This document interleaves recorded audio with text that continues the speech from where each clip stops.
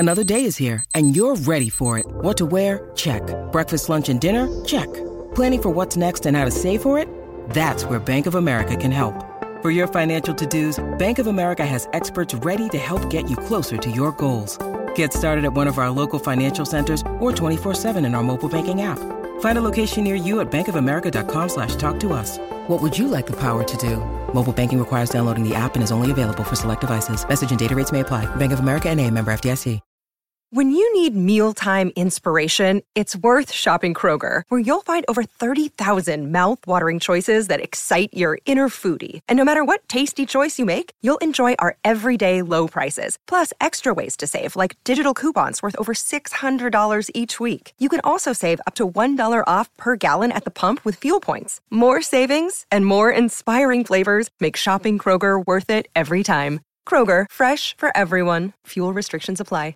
This is Optimal Startup Daily, episode 116, 3 Things You Should Do to Give Killer Performance Reviews by Michael Melberg of michaelmelberg.com.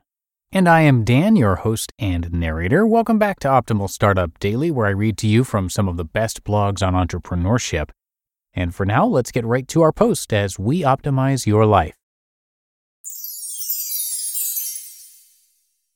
3 Things You Should Do to Give Killer Performance Reviews by Michael Melberg of moderndavinci.net. Oh, the dreaded performance review process. You either hate it or you hate it. Am I right? It's not that you think they're unnecessary. After all, even if you don't give performance reviews now, somewhere in the back of your mind, you know you should. It's that they take time out of work, cause unnecessary stress, and don't seem to be very effective at changing employee behavior. And isn't changing behavior for the better the whole point? So should we just ditch them altogether? My answer to that is a resounding no. When done properly, performance reviews can be a welcome source of feedback for your employees. They can lead to deeper discussions about responsibilities, career goals, and organizational improvements. So instead of throwing them out, let's implement 3 simple tips to get them right. Though there are thousands of ways to run performance reviews, and just as many articles to read on the topic, I've found these 3 tips gave me the most bang for my buck. After 5+ years managing employees, these were the 3 things that made the most difference. Tip number 1, take your performance review process out of that tuxedo and give it some shorts and sandals. Here's how most performance reviews go. Every year, gather 12 months of employee data, feedback from peers, and force everyone to do a self-assessment for a month. During that month, we don't talk about the process. We maybe indicate that performance is tied to compensation, and we schedule a 1-hour meeting labeled performance review. Stress levels shoot through the roof until the big meeting, at which point everyone leaves the review wondering why they bothered to take the time in the first place. Sound familiar?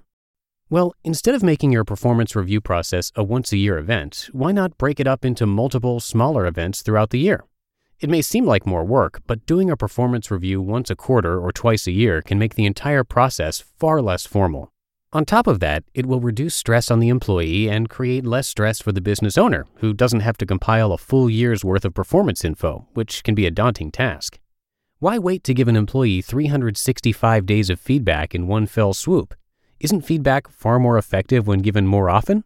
The answer is yes. Stop giving performance reviews once a year.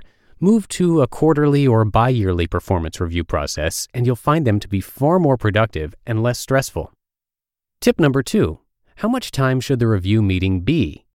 Exactly the opposite of what you think.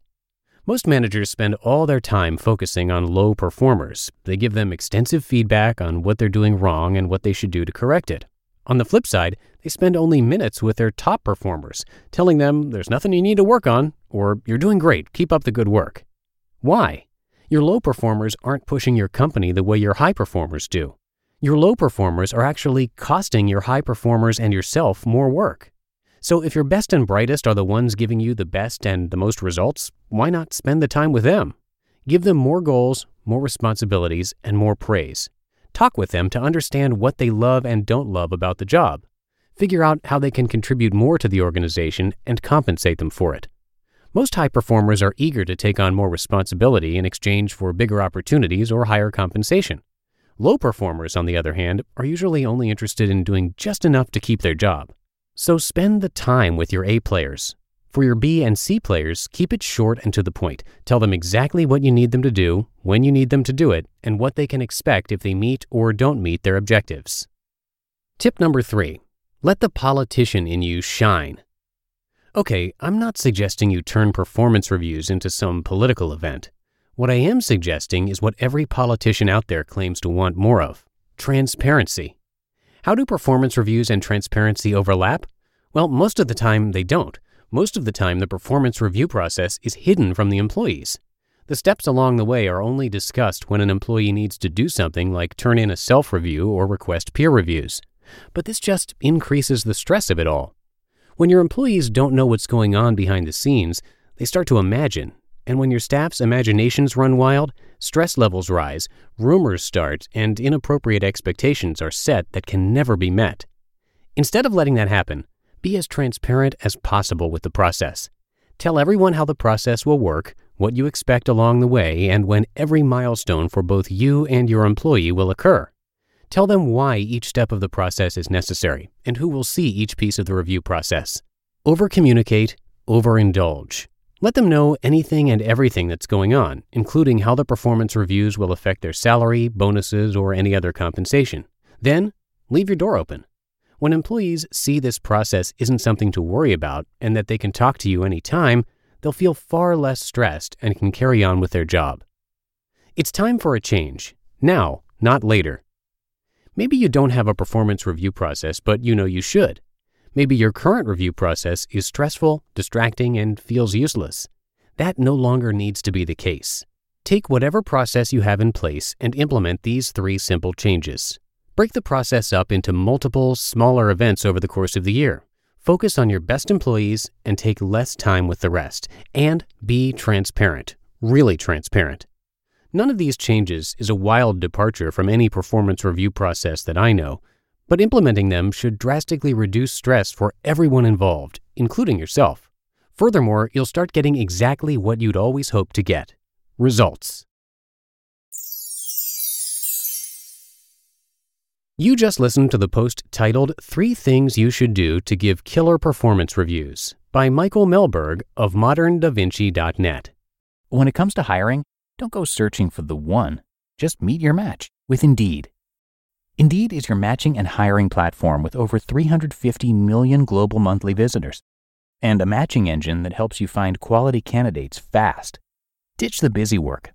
Use Indeed for scheduling, screening, and messaging. 93% of employers agree. Indeed delivers the highest quality matches compared to other job sites. And one of the things I really love about Indeed is that it filters out those incompatible applicants. So when you're hiring, the process is much faster and you only have to consider applicants that are already likely to be a great fit. And listeners of this show will get a $75 sponsored job credit to get your jobs more visibility at Indeed.com/startup. So just go to Indeed.com/startup right now and support our show by saying you heard about Indeed on this podcast. Indeed.com/startup. Terms and conditions apply. And big thanks to Michael Melberg for letting us share his work. He is a family man, an entrepreneur, business professional, fitness nut, organization freak, productivity junkie, and the author of Home Early. That book is about destroying distraction, becoming powerfully productive, and finishing work before dinner. You can get the first chapter of his book for free with a bunch of worksheets to go along with it right on his site, michaelmelberg.com. And Melberg, by the way, is spelled Mehlberg. So come check that out and show him some support, and I have his site linked in this episode's description. And that should do it for today. I thank you, as always, for being here and listening all the way through. And I'll be back with you tomorrow for the Monday show, where your optimal life awaits.